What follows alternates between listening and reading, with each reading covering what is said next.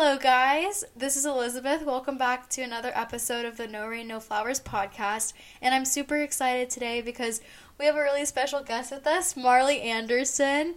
Marlee was one of my first friends here at Baylor, and she made a huge impact on me from the second I heard her story and was able to get to know her. So I'm super excited to have her on today to share her mental health story with us. So yeah, say hi, Marlee. Hello. Yes, so I'm just going to start off by asking Marlee a little bit about her life dealing with mental health, when she started dealing with her illnesses, such as anxiety, depression, all that, and what her story kind of is. So, yeah. Okay, so I have always struggled with anxiety. It runs in my family, but I would say that it got really bad right before I turned 12. I was in a pretty bad car accident, and my dad ended up passing away. And after that, for the next, 4 years, it was really hard for me to be in the car. And, when I was learning how to drive, I would have panic attacks to the point where I couldn't feel my legs, and I could not see the road, and my mom would have to, take over. So that's when I started really struggling with my anxiety. But I would say that it got to, the peak anxiety my senior year of high school. I was raped by my ex-boyfriend, and that had a huge impact on me. He was my best friend, my boyfriend of almost a year, and when that happened, I struggled a lot with the idea that I had been assaulted, but mostly the fact that I had lost my best friend. So that's when I really saw my anxiety get to the point that it had gotten to. I started developing OCD symptoms. I couldn't go 2 seconds without washing my hands because I felt dirty all the time, and it got to the point where I was washing my hands so often and so hard that my hands were constantly cracked and bleeding. My mom I ended up waking my mom up one night at midnight crying in the bathroom because I was washing my hands and they just did not feel clean. And then one day at work, I got something on my hands, and I couldn't get it off, quick enough. And I ended up sitting in the bathroom at work sobbing because my hands felt so dirty. And so that's when my anxiety got really bad. And then that's also when I noticed my depression getting really bad as well. I would not leave my house. I would not talk to people. I did not feel comfortable in my own body. I wouldn't wear, anything other than sweatpants and sweatshirts, and it was the middle of summer, and so it got really, really bad. I just could not stand looking at myself or being in my body anymore, and so that's my journey with that. Yeah. Okay, so just to preface, let's start back to when you said the symptoms of the car accident kind of affected you. I know that I've talked a little bit about how I got hit by a car, and I actually experienced, a lot of the same panic attacks, with learning how to drive and stuff. And that's why I always say that people's anxieties and triggers are very specific to their situation and what they have dealt with. So that makes a lot of sense that driving would have a strong effect on you, and every time you're in a car, you would feel more anxious because, obviously, that was the situation you were put in, and that was your trigger, basically, for that anxiety. I just wanted to ask you if you ever experienced anxiety that didn't really have a trigger, where you were just having a panic attack out of nowhere and you couldn't really understand why, and maybe just tell a story about that or talk a little bit more about that, because for me that was the breaking point and when I knew I needed medication or some extra help. And yeah, I just want to hear your story about that.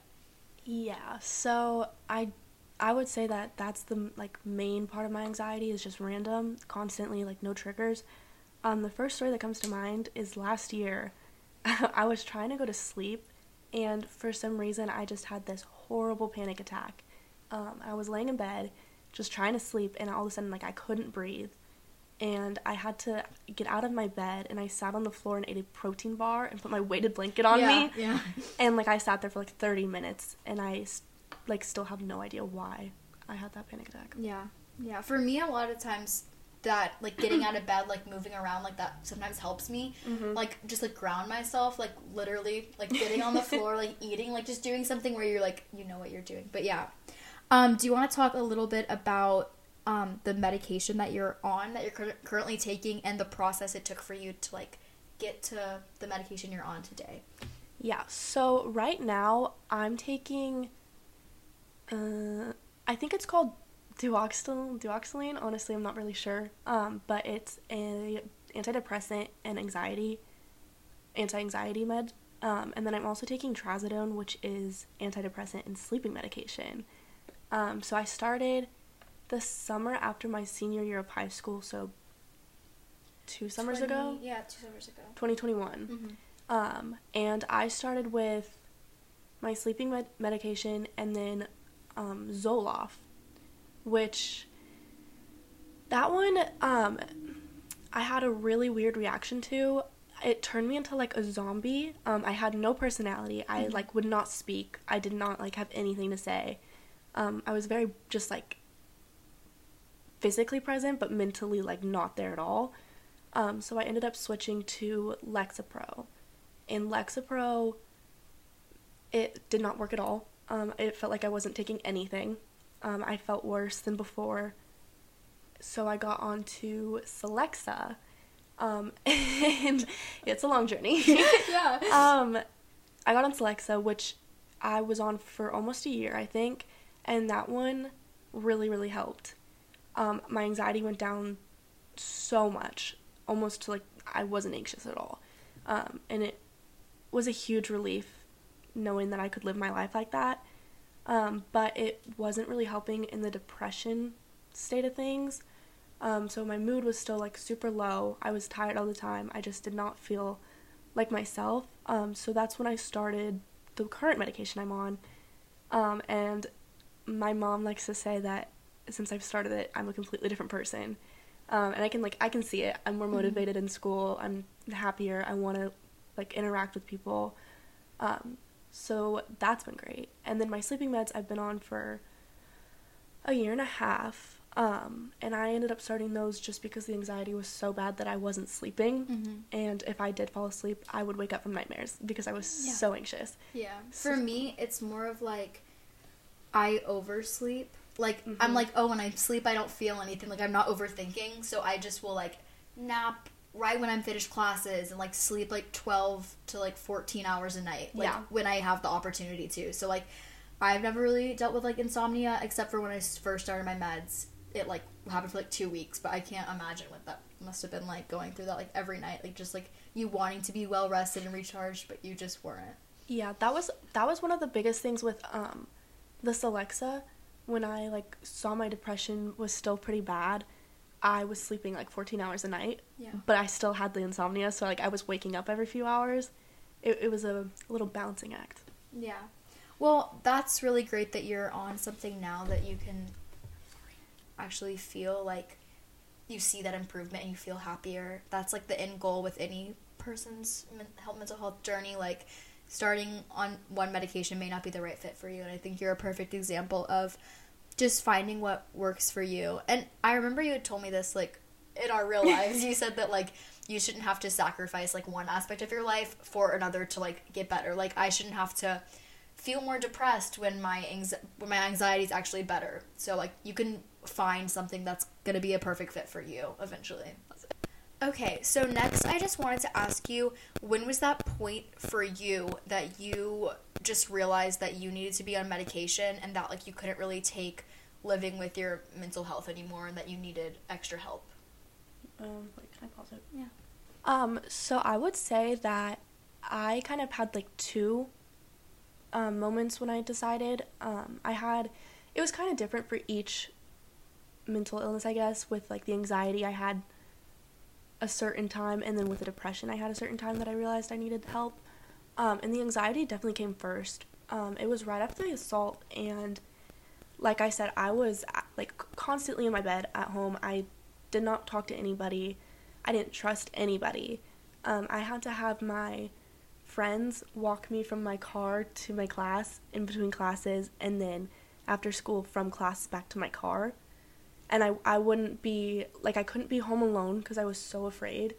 And I couldn't I just could not do anything by myself because I was so anxious. And I remember, like, walking out the door, I would have a panic attack. And, like, even going to work, I started working a lot because it felt like a safe space. Because I was in public, I was surrounded by people. But even at work, I worked downtown, and I would, like, watch out the windows because I was so afraid and anxious that he was going to come in. And so I think that was kind of when I realized I needed to be on anxiety meds, was when I couldn't do anything without thinking about it and without, like, feeling super, super nervous or like I was going to, like, break down or, like, I couldn't breathe. Yeah, and just even hearing that, like, and knowing you're, like, a very independent, like, motivated person. So, like, you not being able to do something alone just, like, really shocks me because, like, that's not, like, you at all. So, like, I can definitely see how that was, like, a breaking point where you were like, okay, I'm not myself anymore.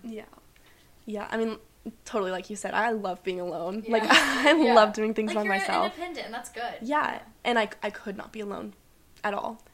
So that's when I decided that I needed to get on the anxiety meds, and it's really great because the anxiety meds and the antidepressants are basically, like, interchangeable, you know? Mm-hmm. So getting on it helped a lot with my depression right away, which I didn't really, like, realize that I had depression. I really just thought it was the anxiety, until I went to my doctor and she was like, hey, like, this is actually depression and anxiety. And so that helped a lot. And then this year when I decided to switch my medication again, it was mostly for the depression. My anxiety was good, but the depression was so bad that I could not get out of bed. I was sleeping all weekend. I wasn't hanging out with people. I just didn't feel like being in public or, like, trying in school. My grades were so bad. Like, I had no friends because I just could not put that effort in. And so even my mom told me, like, on the phone that she could hear it in my voice and that I just, like, I was not who I usually am. So that was, like, when I decided for the depression side of it to get medication. Okay, yeah, that's really interesting because my doctor told me the same thing, that, like, my anxiety medication was going to help with my depression as well because, like, she said the worse your anxiety gets, like, the more depression symptoms can, like, kind of come into your life, which I think they go hand in hand a lot of the time. So, yeah, it's cool to hear a story where, like, you, yes, were on the anxiety medication, it was helping your depression, but then that got to a point where you needed to be on depression medication as well. I think that's something that is really real and that can happen to a lot of people that they may not see as, like, a valid excuse to get on a different medication. So okay, so now I just wanted to ask you a little bit about how your anxiety and depression affected your relationships. I know you already touched on it a little bit, saying that, like, you wouldn't really reach out to friends and, like, hang out with them very much, but maybe just dive in a little deeper about how you were kind of, like, treating people versus how you wanted to be treating people, and if that was, like, a defining factor of you getting on medication or not. I think it wasn't really something that I noticed, honestly. It was just, like, I was so caught up in myself and, like, what had just happened and how I was feeling that I wasn't thinking about the people around me. Which, looking back now, it's hard to think about how I treated people because that's just not me. And I feel like I'm a selfless person and I care deeply about others. Yeah, and so, absolutely. Like, knowing that I didn't is very hard. But looking back on it, my best friend and I were super close. We shared everything. Like, we were together 24/7. And right after the assault, I barely spoke to her and I barely saw her. And that, like, not knowing what was going on in her life was kind of the tipping point, and I was like, oh my gosh, like, I really am disconnected from everything. And then another thing that I noticed was I didn't want to talk to people about it, and it wasn't like, which is totally understandable. I mean, you go through something and you don't want to talk about it, and that's fine, but it was like I refused to talk about it. Like, I just did not want to acknowledge it. And that was hard. And I think that, like, I got it in my head that if I put in the effort and I, like, healed from this and I moved on, that it went away and that it didn't hold an impact on me and that I wasn't allowed to be upset about it. And so I think that mindset really caused me to, like, hold on to it for a really long time. And I felt like even though I didn't want to talk about it with my friends, the fact that they didn't talk about it with me made me feel like they didn't care. And so that also caused me to push people away. Which, I mean, now I know that, like, that's totally not what was happening. No one knows how to talk about it. It's not something anybody wants to, like, discuss. So I saw myself pushing people away a lot. So, what is some advice that you would give to yourself probably 2 years ago, like after the assault? How would you have handled that situation maybe differently for yourself? And just give yourself grace in that time. Okay. So I think the biggest thing for me was that I felt embarrassed. I felt embarrassed that it had happened, and I put a lot of the blame on myself, which is probably the first thing I would tell myself 2 years ago is, this is not your fault, which it sounds so cliche and it sounds so easy, but it is so hard when you're in that situation not to put the blame on yourself. And, I mean, you go through every day, not every day, but, like, you go through life, and you hear all these stories about these girls being raped and killed, and it's kind of like, oh, that's horrible. It's like a different world. Yeah. Like, you can't comprehend. It's like, that's so sad. That shouldn't happen, and then you move on. But when it happens to you, it's, like, completely life-shattering. Like, I can't even explain it. My world was flipped upside down. And the way that I coped with it was, or I guess not coping, but the way that I handled it was blaming myself. I felt very ashamed, very embarrassed. I felt very weak. And like I mentioned earlier, I just did not want to talk about it. I could not bring myself to talk about it. And asking for help it seemed really hard. And, like, not that no one cared, but no one understood what it felt like. And so I think I would tell myself it's okay to ask for help. It's okay to talk about it. Yeah, because even talking to someone who maybe hadn't experienced that in their life before, like, just you talking about it and venting just helps. I read that actually for women, it's, like, proven that 90% of women, like, actually feel better, like, when they rant about something or vent about something, and, like, literally just having a listening ear and someone to talk to makes all the difference. It makes things so much better. And that's, like, a proven fact. Scientifically proven. Yeah. No, totally. I could see that. I think that if I would have talked about it and I would have said something earlier, you wouldn't have, like, kept shoving it down and exactly. down and down. Yeah. It would have gotten better a lot faster. Funny story, when it happened, I told my friends, after a few weeks, and my friend ended up telling school administration. She had my permission and everything. She was great about it, but no one knew besides my friends. So she told the school admin, and their mandated reporters, so they had to call the cops and CPS because I was a minor. And so that's how my mom found out. CPS called her, and I feel so bad. That was horrible. Sorry, Mom. But so I just could not tell my mom because it's like, how do you tell your mom that something like that? Yeah, I feel like that's a mom's biggest fear. Mm-hmm. Like, something horrible happening to their daughter. Like they protect with their whole heart, yeah. And so I buried it a lot because I just did not, like, I felt so ashamed, which, looking back now, like, that's silly. I should not have felt ashamed. I also wanted to ask, you said this happened into a year of you dating your boyfriend, and I know a lot of people have, like, the assumption that, like, oh, when you're in a relationship and you've had sex before and it's just a normal occurrence, you can't be raped, and it doesn't count as assault.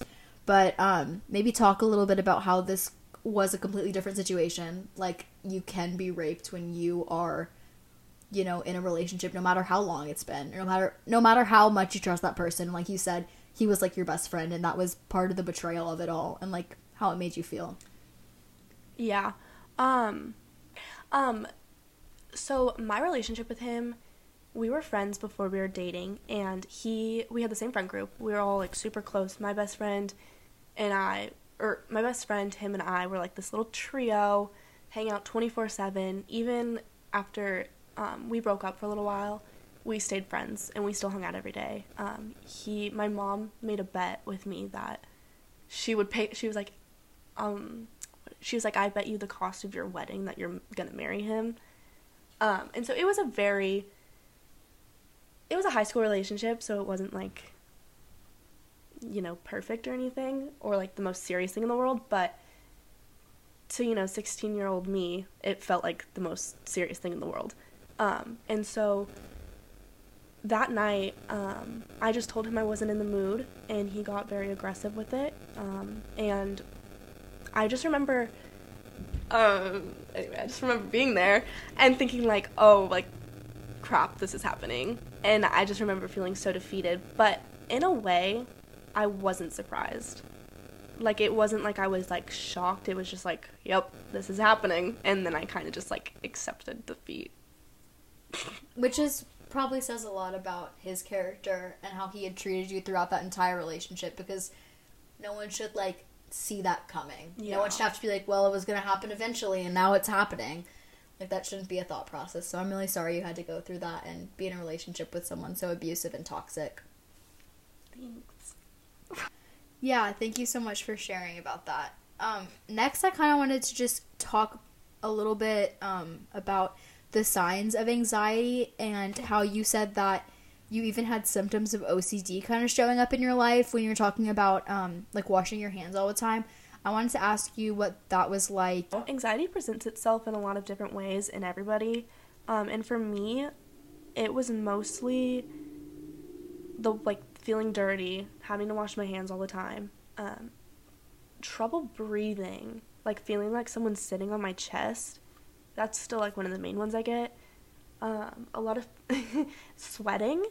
Like, I sweat a lot when I sweat a lot when I'm anxious.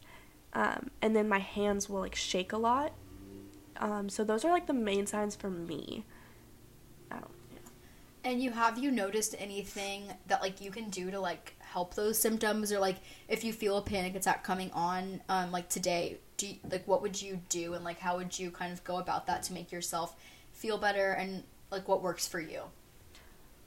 So I actually learned this in therapy, and it works for me. It obviously won't work for everybody, but for me, it really helps to breathe in for 6 seconds and then exhale for 6 seconds, and it's supposed to, like, kind of, like, reset, calm your nervous system. So if I feel a panic attack coming on, I'll usually just, like, sit in a chair or, like, have my legs dangling off my bed, and I place my hands on my knees, and I just tap, like, my right knee, my left knee, my right knee, my left knee, and it's supposed to connect both sides of your brain, or it's supposed to, I think that's what it does, honestly, I don't know, but it's supposed to, like, kind of bring everything back together, and then if that doesn't work, I, like, hug myself and squeeze, like, my right arm and then my left arm, and so that's how I usually get my panic attacks under control. Yeah, that's really great advice. I feel like those are really great tricks and tips that you were able to learn in therapy. Do you see, like, a big difference in, I know that a lot of doctors recommend both, like, medication and then also, like, therapy, and those two together are supposed to be, like, the best you can do for yourself and for your mental health. What has your experience been kind of with doing both those things at the same time, and one without the other? How have you kind of seen, like, is it worse without one or the other? Like, what really helps you the most?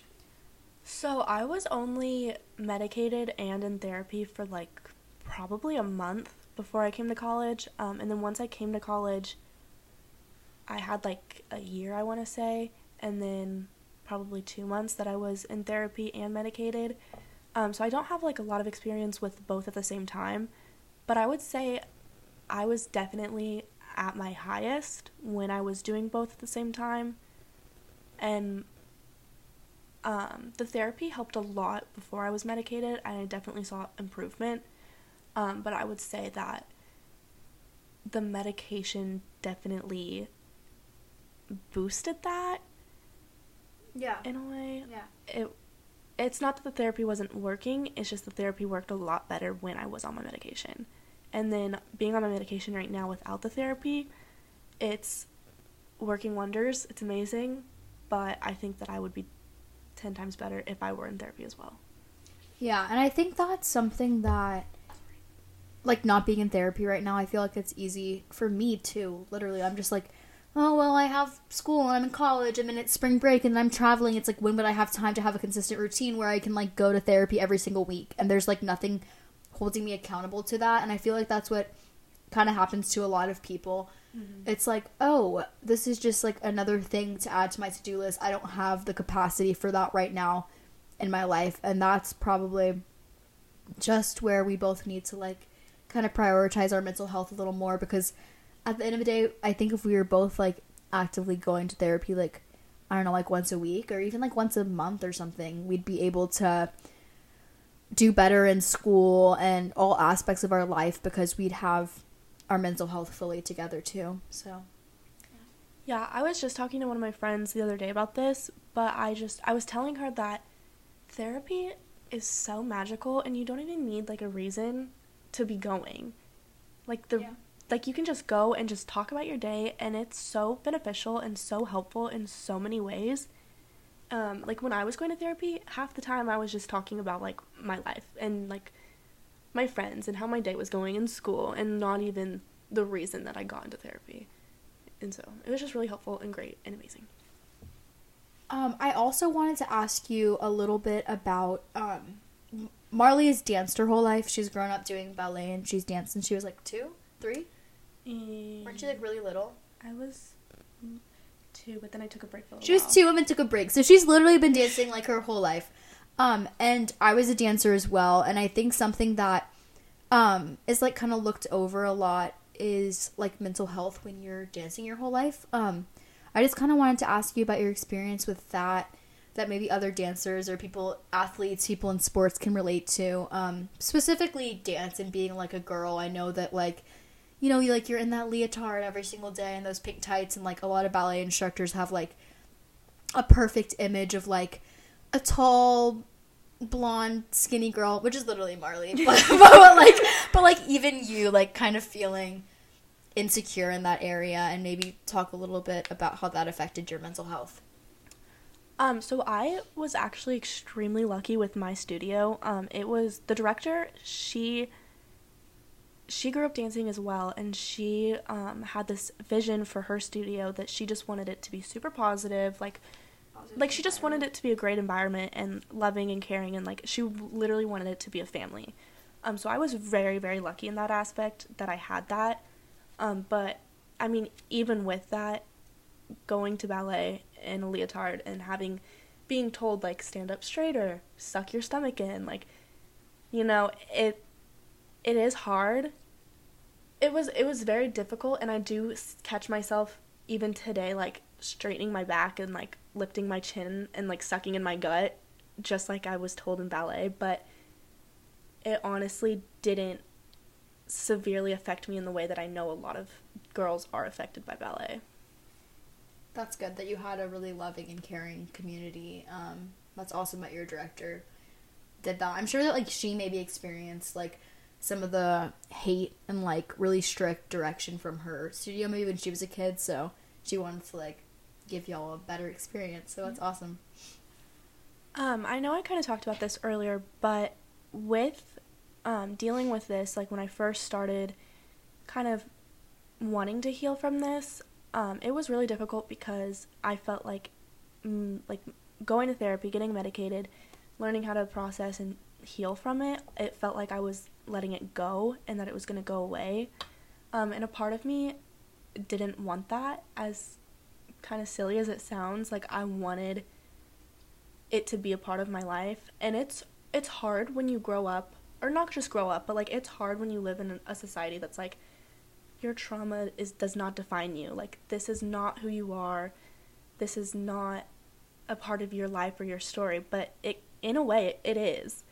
And it was hard for me to, like, think of the idea of letting it go and not letting it be a part of my life, because it was such a huge thing that happened, and it shouldn't have happened, and I would take it back if I could, but it did happen, and so I just wasn't willing to let that go and get rid of that. But that being said, I did see like, I took a step back from my life.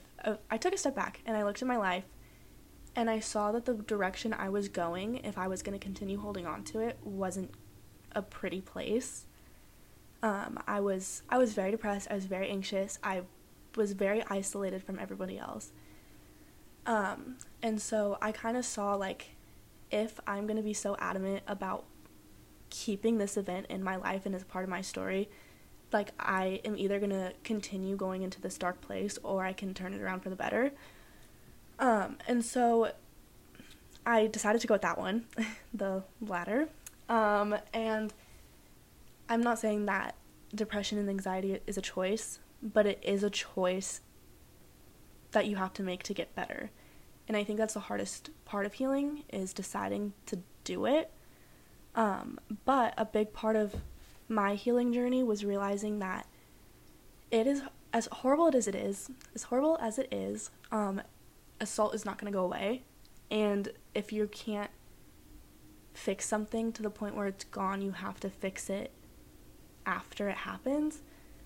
And so I wanted to kind of take my experience and what I learned and what I went through and use it to help other people.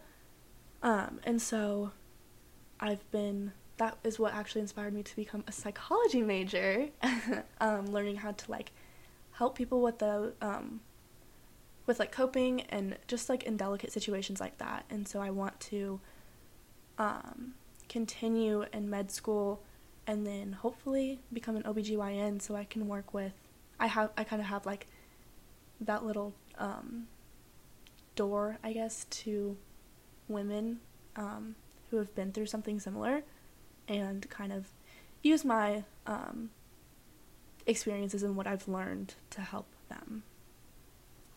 Yeah, that's so amazing. I think that's such a great example of using just the cards that you were dealt and, like, making the best out of that moment. So I'm really proud of you for that, Marlee. And you literally inspire me every single day. And just being reminded of, like, why you're studying what you're studying is just so amazing and incredible. And I think that you're a light in my life. And after people listen to this, you'll definitely be an inspiration to all of them too. So thank you so much for being here today. And I loved so much hearing about your story. And I just wanted to thank you for being so vulnerable and for sharing. And yeah, thank you guys so much for listening.